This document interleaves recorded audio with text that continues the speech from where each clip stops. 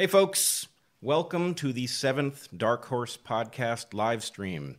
I am sitting here with Dr. Heather Hying, as has become our custom, and we are about to embark on another exciting discussion of our global situation.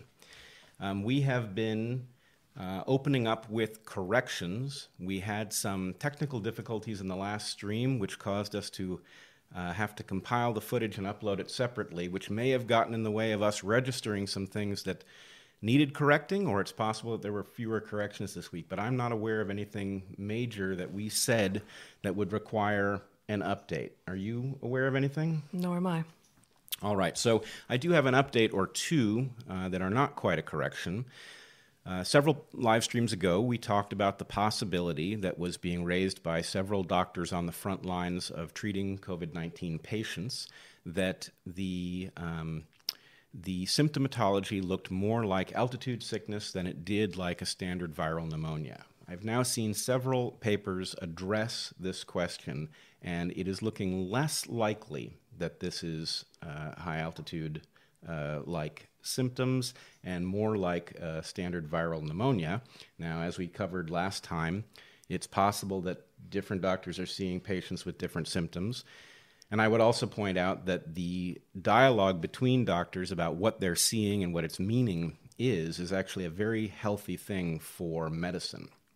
And that in some sense, doctors once upon a time were very much more scientifically oriented, in the sense that they had fewer pharmacological tools at their disposal, and their greatest tool was their ability to analyze patterns that they were seeing and figure out how to treat people individually.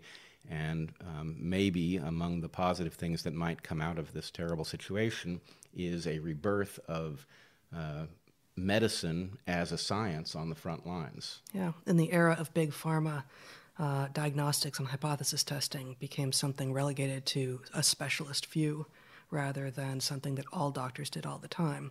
And every ICU doctor and really every healthcare professional who's looking at patients right now is effectively having to generate and test in a imperfect way, but with the patients they've got, hypotheses about what the best course of action is. Yes, so that would be a positive thing, and maybe there'll be a renaissance in old school medicine. I'd love to see it.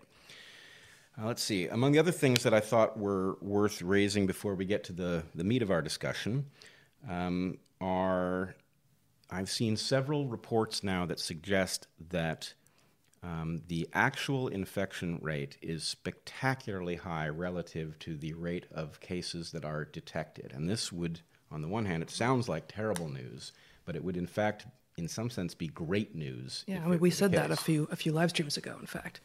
Yeah, because what it would mean is that a lot of cases are asymptomatic, and so presumably, if one acquires an immunity to the virus by having an asymptomatic infection, then it would mean that a large fraction of the population has actually encountered this thing already and gotten through it without a major cost. Now, on the flip side, I have also, as you may have even brought it to my attention, there was a report that suggested that out of South Korea, I think. Right, out of South Korea, that suggested people may be getting the virus a second time. And I must say I'm very doubtful that this is going to turn out to be the pattern. There are viruses that behave that way, but I don't think there's any reason to expect that here. And what there is reason to expect is that we will definitely see, given that there are false positives, we will definitely see a certain number of people who have not had the disease, who test positive, and then do get the disease and test positive again. And that would look just like a case of somebody getting it twice. I think we can be certain that we will see that pattern a little, even if there is no truth to the idea that you can get the virus a second time. I think, the data, such as it were, that was reported on in this very brief article out of South Korea was scant and very hard to interpret. But my sense was that it was people who were sick enough to be identified as patients with COVID-19 the first time and were now sick again. So that would not fit with that possible model that you just No, I think it would, because in fact I've seen unrelated to this particular claim, another paper suggests that the number of influenza cases, and I've forgotten where this study was done, but the number of influenza cases was too high in January relative to the progression of influenza, and the conclusion that those authors drew was that, in fact, some of those influenza cases weren't influenza at all. They were COVID-19. So the cases that were diagnosed as COVID-19 may have been something like flu that was very serious. They got tested for COVID-19, got a false positive, recovered, and then tested for COVID-19 in a second bout. So you would expect some small number of those, and the problem is the way... And maybe a high number. I think we won't do this time, but maybe in a future live stream we can talk about how false positives will give a very wrong sense of what is going on depending on what the base rate of infection out there is, which we can't necessarily know until we start doing a lot of testing. So there would appear to be a circular logical problem there. Yep. All right, good. So let's see. I had a couple other things that I wanted to cover. Also began to see several tests. One was a test and the other was a meta-analysis on hydroxychloroquine, both of which suggested it was not effective at treating people who were admitted to hospital with severe symptoms. So that doesn't say it couldn't do something preventative, and nor is it definitive, but it does. I mean, interesting if so, given that it's also used only as prophylaxis for malaria. Actually, is chloroquine used as treatment for Vivax malaria? It's certainly it certainly is prophylaxis, which is to say you take it in advance of getting exposed to malaria in order to prevent you getting it. But I can't actually remember if chloroquine may also be used as treatment. If I recall correctly, back from when we used to travel in these places, and actually you had a field assistant come down with malaria in one instance, the treatment for Vivax malaria involved a large dose of quinine, which is related to chloroquine, but... Well, and this was in rural northeastern Madagascar, so what the treatment there was may not at all be the state of the art. It may just have been what was available. Right, but it's effective. What it doesn't do, if I remember correctly, is Vivax malaria retreats to one's liver. And the quinine apparently does not reach it in the liver, and one requires a second drug to chase it out of the liver. And I can't remember what drug it was that does that job, but the quinine apparently did not reach it, if I'm remembering accurately. So anyway, I guess stay tuned for that story. Both of these things, or all of them that we've talked about so far, are reflective of what we talked about in the last live stream, which is that we are now, all of us who wish to be, on the front lines of an active scientific discussion in which nobody really knows the score. We're all learning as we go along, and that is fraught with pitfalls. You know, you're getting to tune in on all of the false starts about different things that may or may not be true, but you're also there to witness the dawning of understanding of how the thing functions, and that really, you couldn't ask for a better lesson in science or medicine than being on the front lines of this one. All right, so maybe that's all of the things I wanted to cover that reflect on prior discussions. Do you want to introduce the first of our topics for today's discussion? Sure. I think what we've called this episode is Smoking and Other Essentials, which is not quite what we actually mean, but it was maybe enough to garner some interest. So we want to talk about smoking and the apparently contradictory evidence that is coming out with regard to what the effect of smoking has on bad outcomes with regard to COVID-19, and then also talk about what makes something essential for humans in light of the kinds of and ways that lockdown is happening and services are being shut down in the U.S., which is where we know most about it. But so let's start with smoking, shall we? There are a lot of papers out there, and this is all pretty much on the preprint servers, as we talked about last time, that say a variety of things. So I'm just going to mention three here. Vardavas, I'm probably mispronouncing their names, Vardavas and Nikitara, 2020, found that smoking is predictive of worse outcomes in COVID-19 patients. It's a preliminary meta-analysis, which means that they went and looked at other published papers, most of which were in preprint stage as well. And they initially found, in this case, 71 studies that they thought they could use. They winnowed it to 5 on the basis of whether or not those studies actually had evidence about, people and COVID-19 and all of the things that one might need to winnow it to. And by then doing a meta-analysis of those 5 pieces of published research, they found that only one of them had, I've got a typo in here. They found weak positive association between smoking and worse outcomes for COVID-19. But they concluded that there is indeed a correlation between smoking and bad outcomes. Lippy and Henry did another preliminary meta-analysis using different search terms in slightly different databases, and they initially found 27 studies. They winnowed it also to 5, and they find effectively no association whatsoever. But when you look at these 2 meta-analyses side by side, you find that, okay, they both were actually looking at 5 different papers, and as it turns out, 4 of the papers in their 2 cases were exactly the same. So the statistics that they're using, which are pretty black box for almost anyone, even people who are fairly savvy in statistics, is where all the magic or imagic is happening.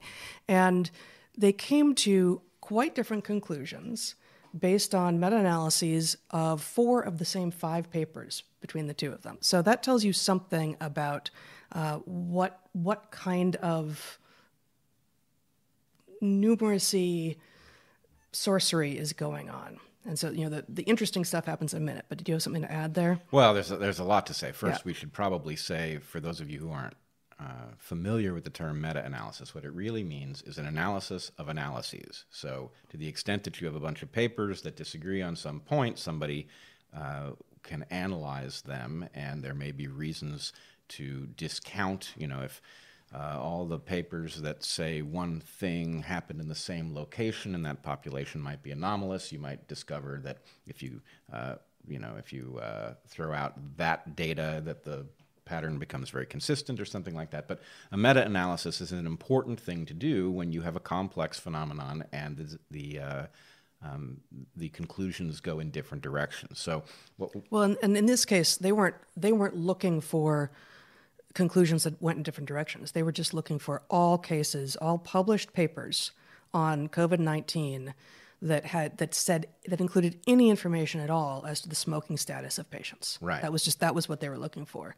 So still, it amounts to the same thing. If you were an expert in such a field, you would be faced with the fact that there were different studies that said different things. Some of them will be contradictory. And figuring out what you believe, and therefore how you proceed with your own work, requires you to figure out why the pattern is not consistent and what message exists if you pool the data and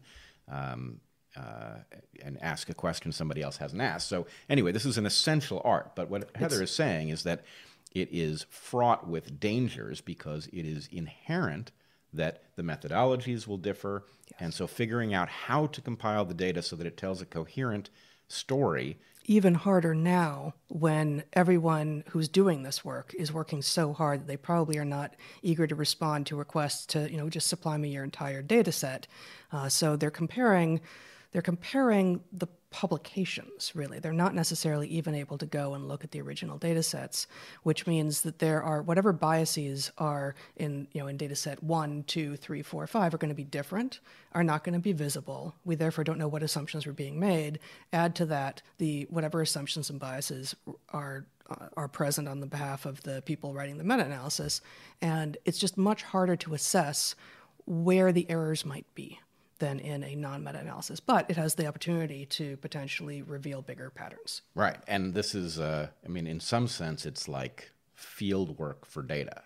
If you go into the field, you're faced with a chaotic environment that doesn't tell a clear story, and figuring out how to prune out the noise from what you're seeing so that you can identify a pattern worth pursuing, that's part of the art of fieldwork. In this case, the noise is in the different kinds of data interacting and the different labs that have biases to them, and figuring out what's worth pursuing is it's at least as much art as science, and trying to make it rigorous requires sharing your methodology. This is another place where having this done out in the open with all of us amateurs with respect to epidemiology, able to tune in and maybe bring an evolutionary toolkit with us or whatever, that helps, because it allows us to spot errors that an epidemiologist may not be an evolutionist. And to the extent that an evolutionary perspective might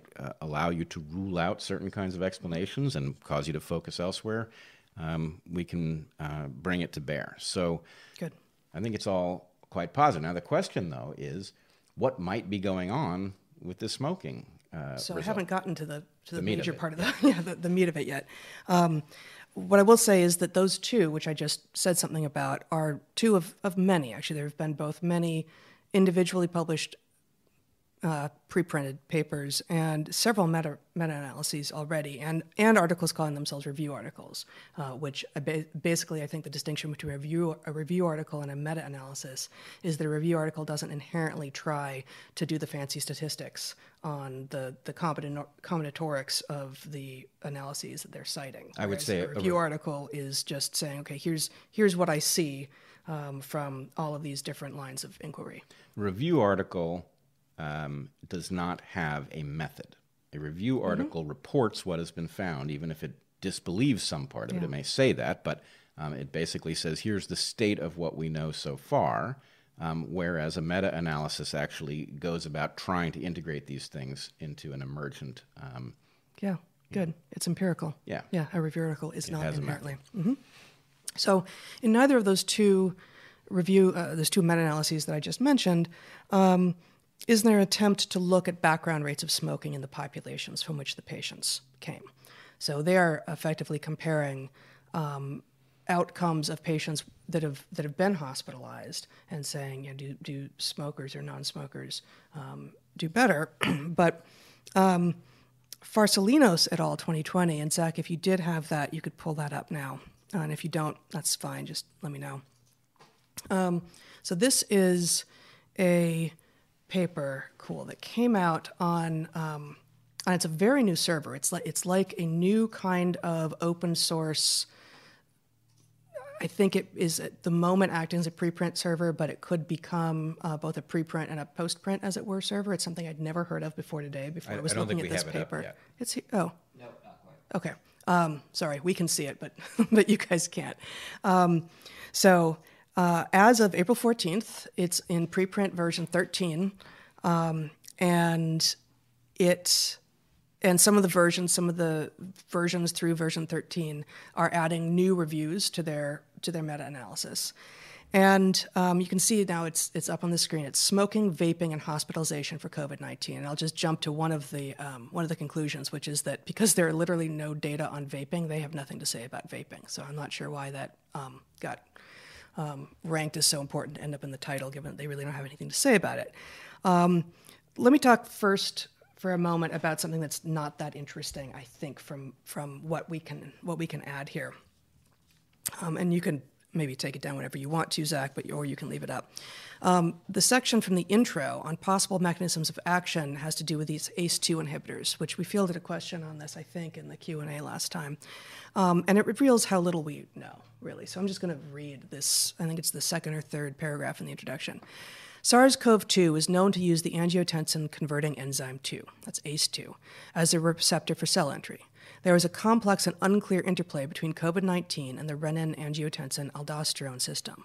Until recently, smoking and nicotine were found to downregulate ACE2 expression in the lung and other tissues.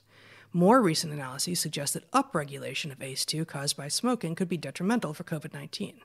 However, experimental data suggest that infection with SARS-CoV and SARS-CoV-2 leads to downregulation of ACE2, and this downregulation is detrimental due to uncontrolled ACE and angiotensin-2 activity. It has been observed that decreased ACE2 availability contributes to lung injury and ARDS development. Therefore, higher ACE2 expression, while seemingly paradoxical, may protect against acute lung injury caused by COVID-19. So that tells us that we don't know what is going on with regard to mechanism, that three things, SARS-CoV-2, well, more than three, SARS-CoV-2, smoking, and nicotine as distinct and separable objects, which usually when we talk about smoking, we kind of conflate those two. But SARS-CoV-2, smoking, and nicotine all have a relationship with and on the ACE2 receptor. That's about all I can say with certainty at this point. We know that all three of them have a relationship, and that has led some people to say maybe there will be some kind of a protective effect. So I think for me anyway, I'm prepared to leave that part of the conversation because we just don't know much more. But the results of this paper, this Farsalinos et al. 2020 paper, suggest that current but not former smokers are underrepresented in hospitalizations and severe outcomes relative to COVID-19 compared to the sample populations from which they come. So specifically, they're looking, these are hospitalizations in China where, I don't have the numbers here, but it's something like a quarter of the Chinese population are smokers, and that's highly sex skewed. Like 2+% of smokers, of women are smokers, and slightly over 50% of men are smokers in China.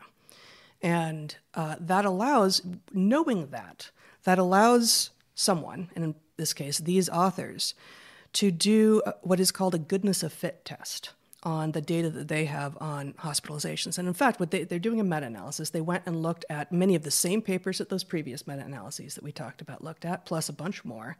And they said, given that a quarter of Chinese people, only 1 in 50 Chinese women, but 1 in 2 Chinese men smoke, we should expect, if there's no effect of smoking on infection with SARS-CoV-2 and development of COVID-19 symptoms, that 1 in 2 Chinese men who show up hospitalized with COVID-19 are smokers, and 1 in 50 Chinese women who show up hospitalized are smokers.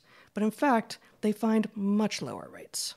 So this does this beautiful, simple statistical analysis of the sort, like I said, it's called, the technical term is a goodness of fit test, which allows you to say, here's what my expected values are, here's what the observed values are, let's map them onto each other and see if they match. And my favorite, as former students of mine know, is chi-squares, which you can literally do the math on the back of an envelope. You really can do the math on the back of an envelope, and you have to compare your result to critical values that have been calculated elsewhere, but you don't need any heuristics that you cannot understand to do these sorts of tests. And furthermore, what they do is they lay bare the assumptions of the researchers, right? So in this case, these authors said the expected values are the base rate of smoking in the population. Let's compare hospitalizations based to that base rate. And lo and behold, we get a much, much, much lower rate of hospitalizations for smokers in China, which is where these data were taken from, than we do, than is present in the population. So let's be clear on what sort of complex world we've landed in here. That could be the result of all kinds of things, some Sure. of which would be fascinating, some of which would tell exactly the opposite story that this data seems to be suggesting. Like, this is not going to be the case. But let's say, for example, that people who smoke had a high chance of dropping dead within hours of contracting SARS-CoV-2. They're less likely to end up in hospital. Yeah, they don't end up in the hospital. Lo and behold, it looks like it's protective, and it is in its own way. It's protective of ending up in the hospital because you don't live Right. to getting there. But again, let's just bracket that with this isn't going to end up being true. It's very unlikely to be true. Yeah. Although I will say, my favorite stuff is often the things that seem really, really unlikely, but I have some reason to think they probably are right. And one of them, I'm going to pat myself on the back here potentially, which is I have been saying forever that as terrible as smoking is for you, it will turn out to be a mixed bag in the end. Now, I'm not a smoker, you're not a smoker, but the reason I said that was because you had populations of Native Americans with a long history of smoking tobacco, and that passes what we would call the adaptive test, which makes it a presumptive adaptation. Were it true that it were simply bad, those populations that didn't do it would have an advantage, and you would see the behavior go extinct. So And I mean, there's also, with regard to Native American traditions, it often is smoking tobacco, but separating out these two variables, smoking, which we know to do damage to lungs and to cause cancers in the entire respiratory tract and such, and nicotine, which, we understand some of the risks of nicotine too. We presumably don't understand all of them, nor presumably do we understand what some of the benefits may be. And, for all we know, there may be benefits to smoking, although I hesitate to say that out loud, but these are different things. The nicotine reduces rates of herbivory, so if you're a plant, it's a slam dunk because, well, all right, maybe that doesn't make sense. But let's say, again, heading down into this complex rabbit hole, the tobacco that Native American populations smoked is not the corporate tobacco that you find at the gas station, right? It was a different tobacco, and the tobacco that is being sold at the gas station is optimized for economic realities that have nothing to do with human well-being. And so it may well be that the smoking that people generally do in the modern world is almost entirely unhealthy. But there's a perfect analogy, and it's just not very hard to get there, to the marijuana that people smoke now versus even just in the 80s, even just before 60s, 70s, 80s, before there was such financial pressure to make it heavy, to make it dense and small and packable so it could cross borders. Yeah. Right? Marijuana, you're too kind. Oh, that was terrible. All right, I apologize for it. But in any case, it is likely that tobacco in an ancestral context has a net positive effect for populations that smoked it. It is likely that has been disrupted by the way tobacco is now currently delivered. But even in the current context, I believe there is some evidence that in cases of Parkinson's, it has some sort of positive effect.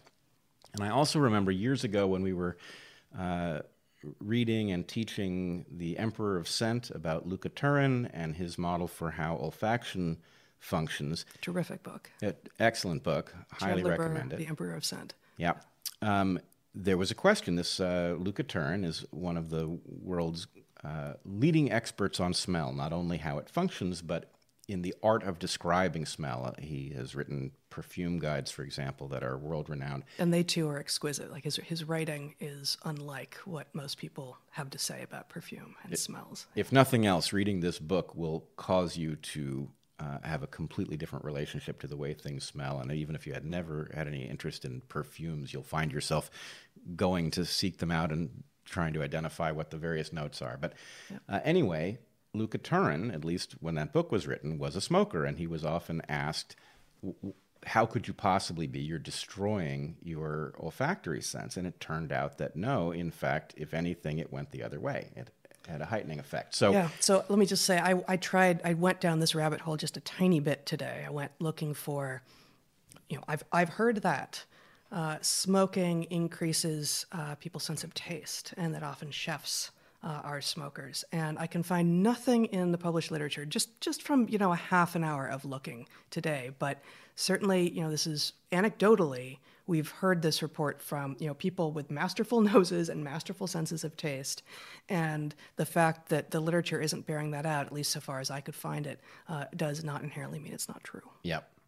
Now, I also did read, I wish I remember where it was, but I did read somebody, it's just a conjecture, but somebody was going down the various paths of how the lack of smokers, current smokers, to meet the expectations in hospital could possibly be explained. And one of the things that was offered as a possibility was that smoking was effectively keeping people at a distance from you, therefore reducing your likelihood of contracting it. So anyway, there are, probably thousands of different ways that this could interact other than being physiologically protective, but certainly physiologically protective is one possibility. And it might be obscured. The first meta-analyses I pointed to, one of which found maybe mild support for the idea that smoking is actually a risk factor, which we've seen elsewhere. And again, I'm not sure how seriously to take that result,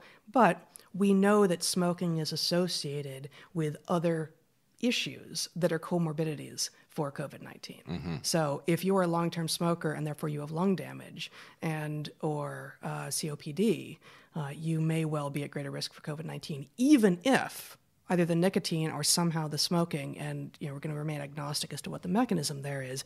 Even if smoking nicotine is giving you some sort of protection, the other effects of the smoking may outweigh the benefits that may obtain. Yeah, this goes to what we discussed on our last live stream about non-mutually exclusive hypotheses. Yep. And this is going to be, if you are new to biology, this is a very frequent case because biology is, above all else, complex. And that means you're often dealing with a bunch of factors that pull in different directions. And, you may see the top factor and rule out the others falsely. And anyway, you get down the list of some very subtle stuff if you pay attention long enough.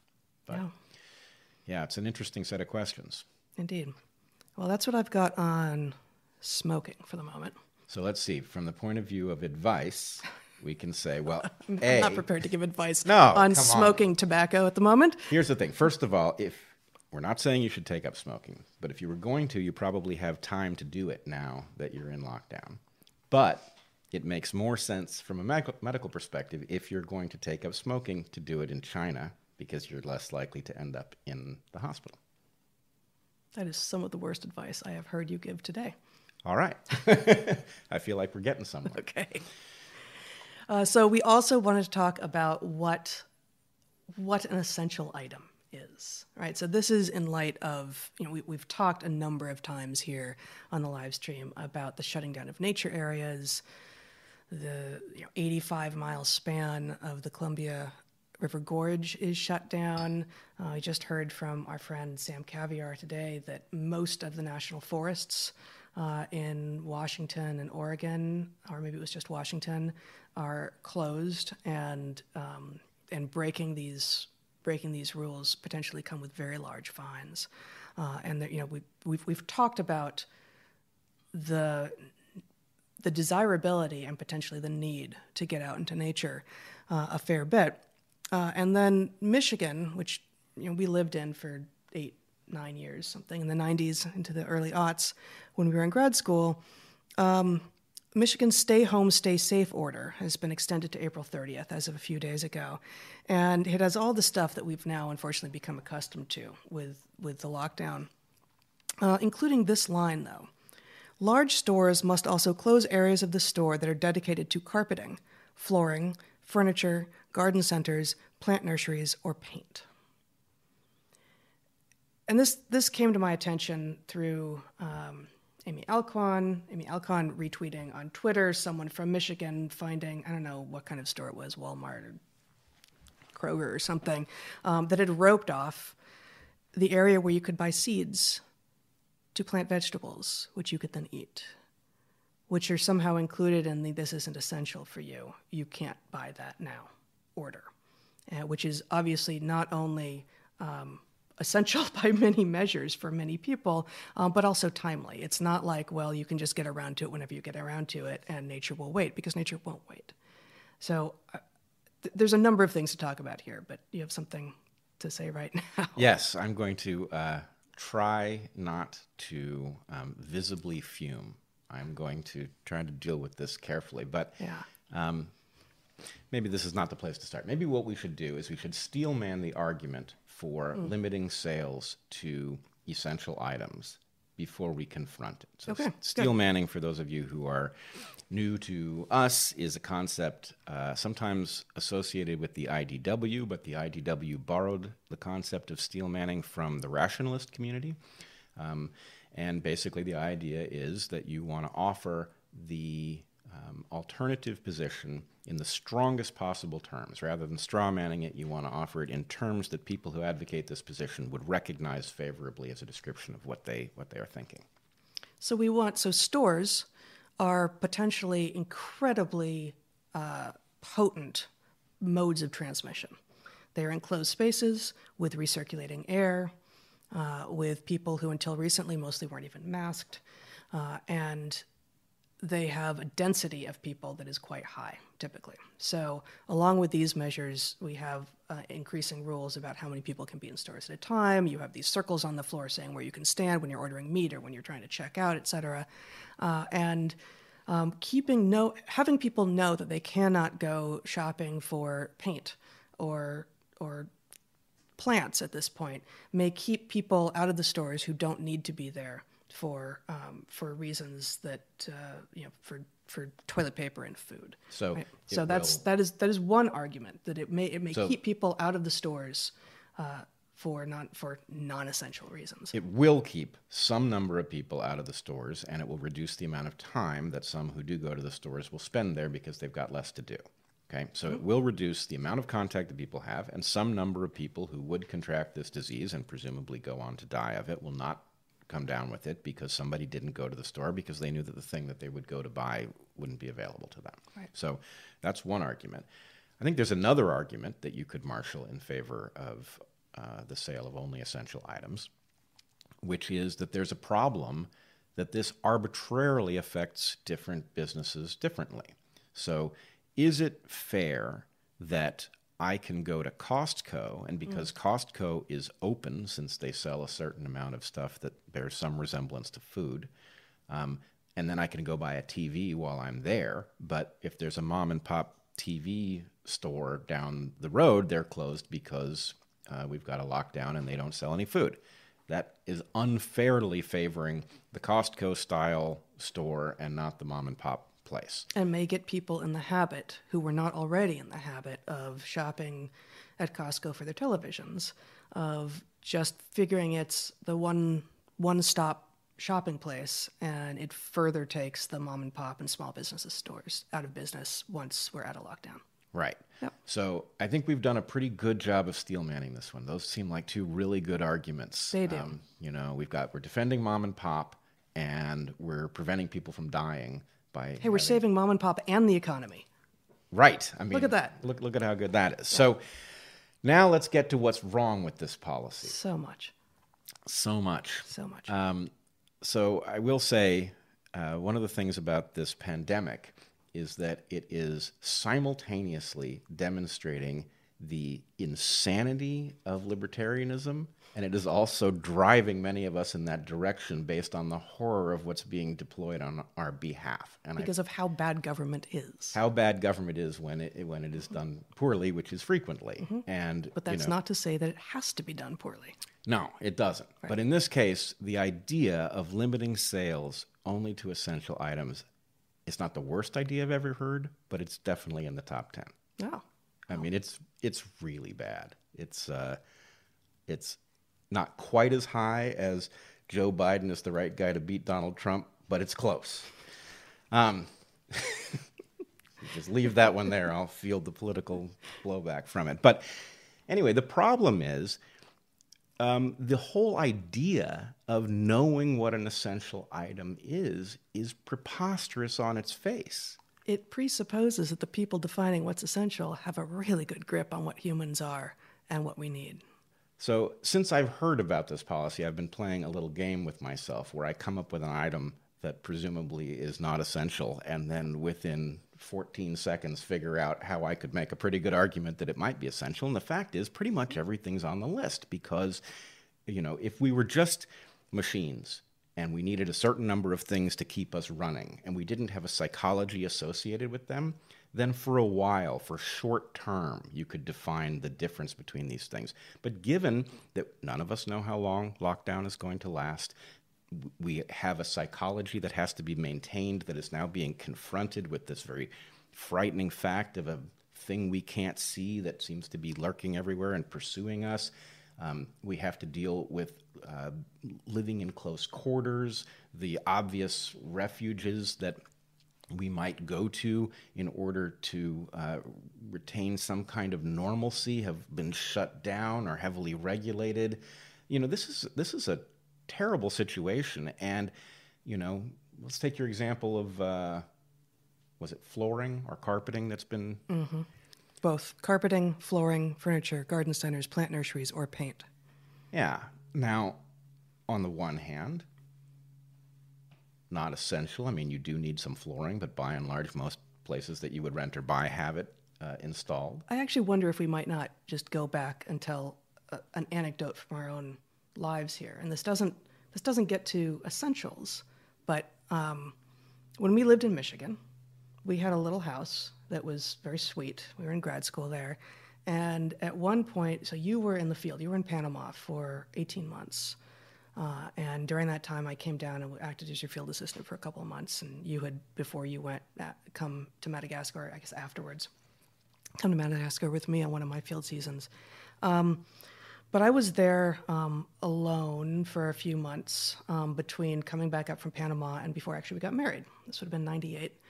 And we had the most wonderful neighbors in the world, Tom and Sue McGuire. And Tom McGuire was a flooring guy by trade. That's what he did. He installed carpet and tile. And I thought for our wedding, I would have our solarium tile that had these, cheesy stick-on linoleum tiles. And we were grad students. We didn't have much money, and I wanted to learn how to do it anyway. So I hired Tom to do the work and to have me as his apprentice so that I could learn how to tile a floor. And I did it.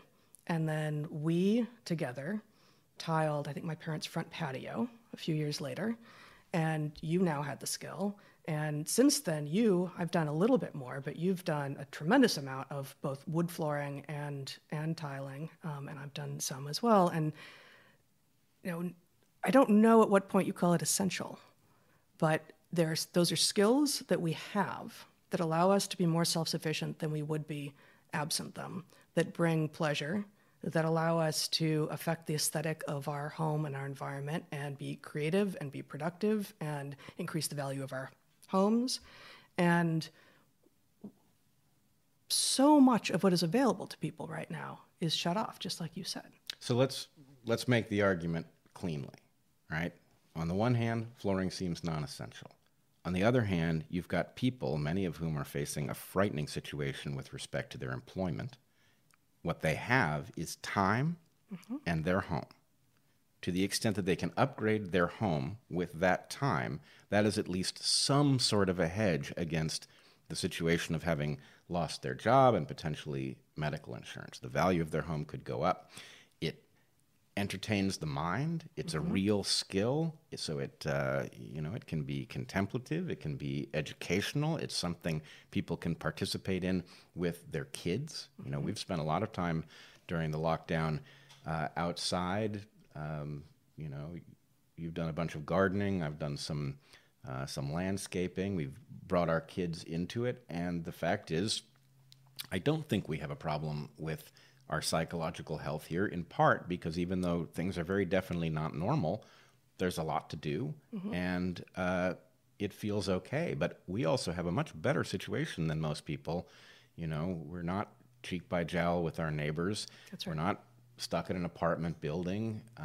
So anyway, for people who, I think the basic point is, I can't tell you whether flooring is essential for you or not, but I would easily entertain an argument in many circumstances that it could be essential in many people's lives at this point. Just the simple fact of something productive to do rather than dwell on the frightening situation that we find ourselves in. Changing your environment for the better, in some way that feels better to you, that has increased the value of your home, and providing a project, providing you something to see change in over the time. I mean, God, it's increasingly hard to figure out what day of the week it is, right? And this is true, I think, across many sectors, maybe not all, but the people on the front lines who are, the healthcare workers, may have that problem for the inverse reason. The days are running together because they're always at work. But for those of us who are working, whose kids are doing remote schooling, and we're supposed to be, we're pretending to keep this Monday through Friday work schedule. Not really. Like I haven't heard from anyone like, yeah, that's working. It totally feels normal, and I get up at the same time that I always would have been on a Tuesday, and I'm going to bed at the same time. No, those things are beginning to tatter and fray, and being able to either do work of the sort that you already have the skills in, or potentially learn some kind of skill that you didn't have before while really working hard to stay out of the hospital, seems like an extraordinary way and a potentially easy and cheap way for governments to allow for this not to be a massive psychological death as well. Yeah. I would say it is an interesting exercise. Try for yourself naming a product, something you might buy, and take whatever list you think it normally belongs on and see if you can't make an argument for the other. I mean, is pet food essential? Yeah. Because pets aren't, unless you think they are. I mean, that's the problem, is we're all going to agree pet food is essential because so many people have a relationship with their pet that it's unthinkable that you would view it any other way. But the fact is...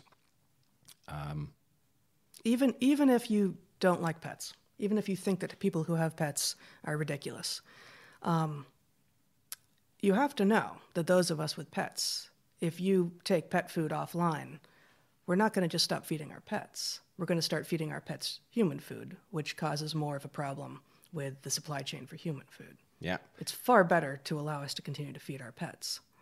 Yeah, people will feed their pets regardless. And in this case, I don't think there's any danger at all of people making the wrong choice on this. But the point is, that's an aesthetic call. And so much of it is. I mean, this podcast itself is functioning on the basis largely of materials that, the cabinetry and all of this came late at night.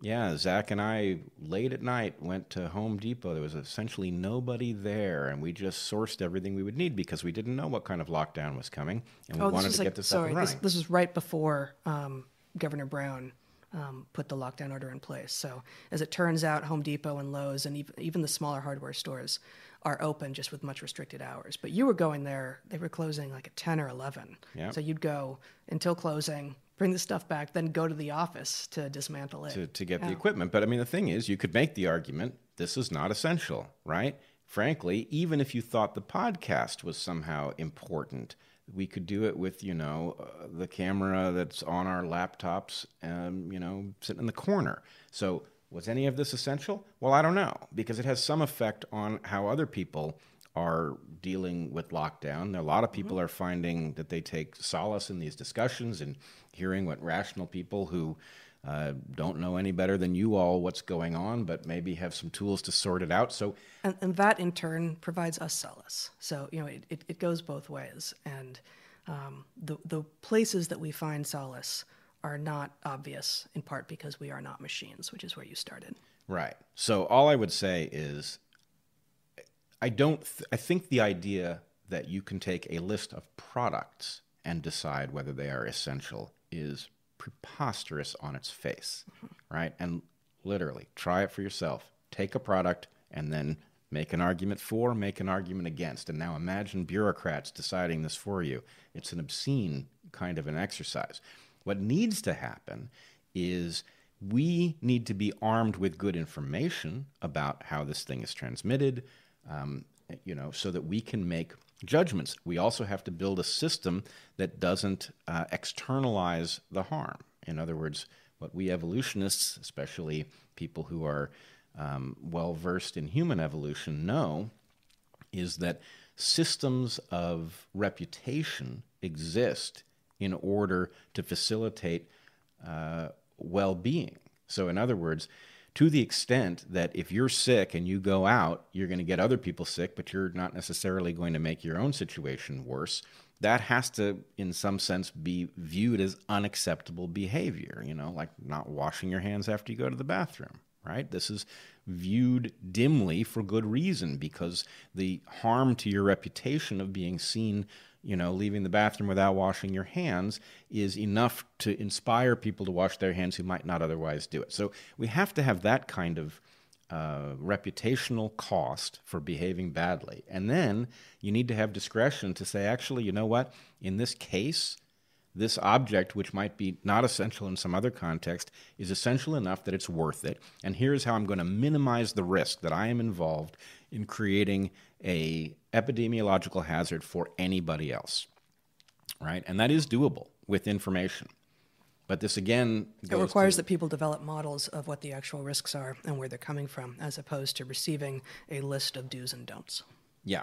The idea that you can do this by algorithm that's going to be effectively automated is nonsense. And that is not to say that there should not be a line between essential and not essential, but it's to say that you can't you can't put the object on a list and say what its nature is. It just won't work. Yeah. I guess one other thing with regard to essential, very quickly, live entertainment was shut down. So we had tickets both to the Armory here, Portland Center Stage, to some theater, and to Oregon Shakespeare Festival down in Ashland, both of which we are, well, for Oregon Shakespeare Festival long term, more than a decade.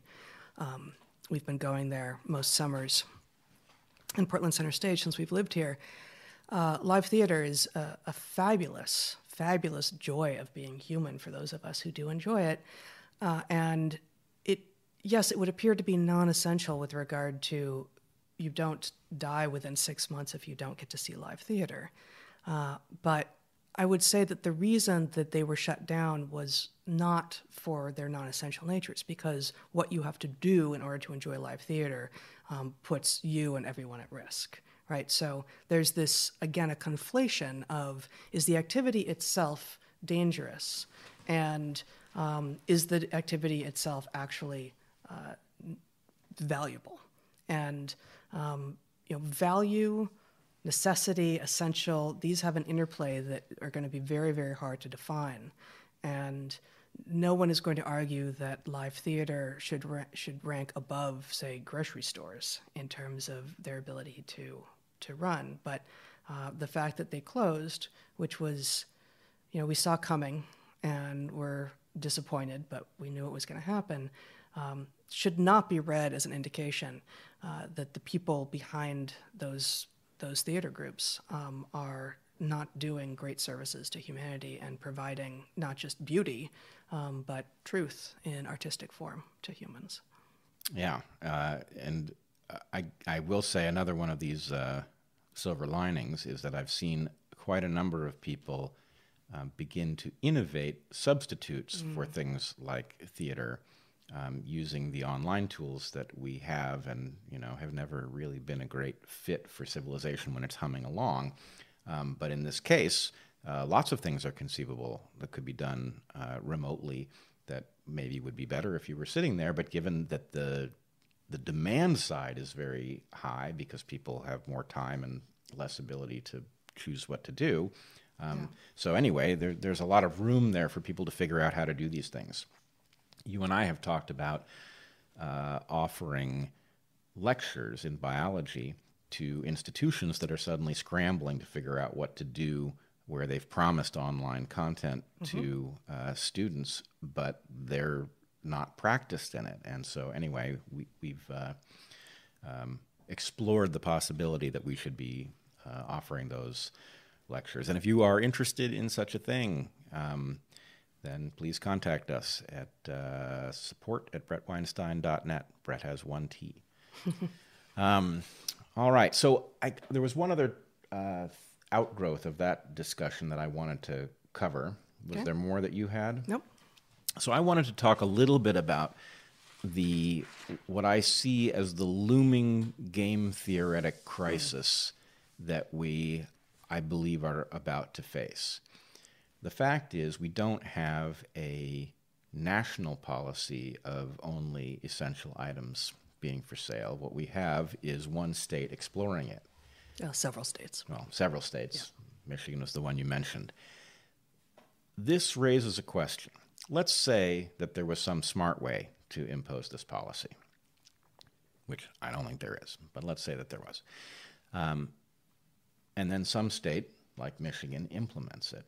And it becomes better to live in some other state because it didn't implement it. So the epidemiology favors the policy, but those who live elsewhere have an advantage in that they can source whatever they want, and their would-be competitors in Michigan, let's say, are sidelined by the inability to source materials.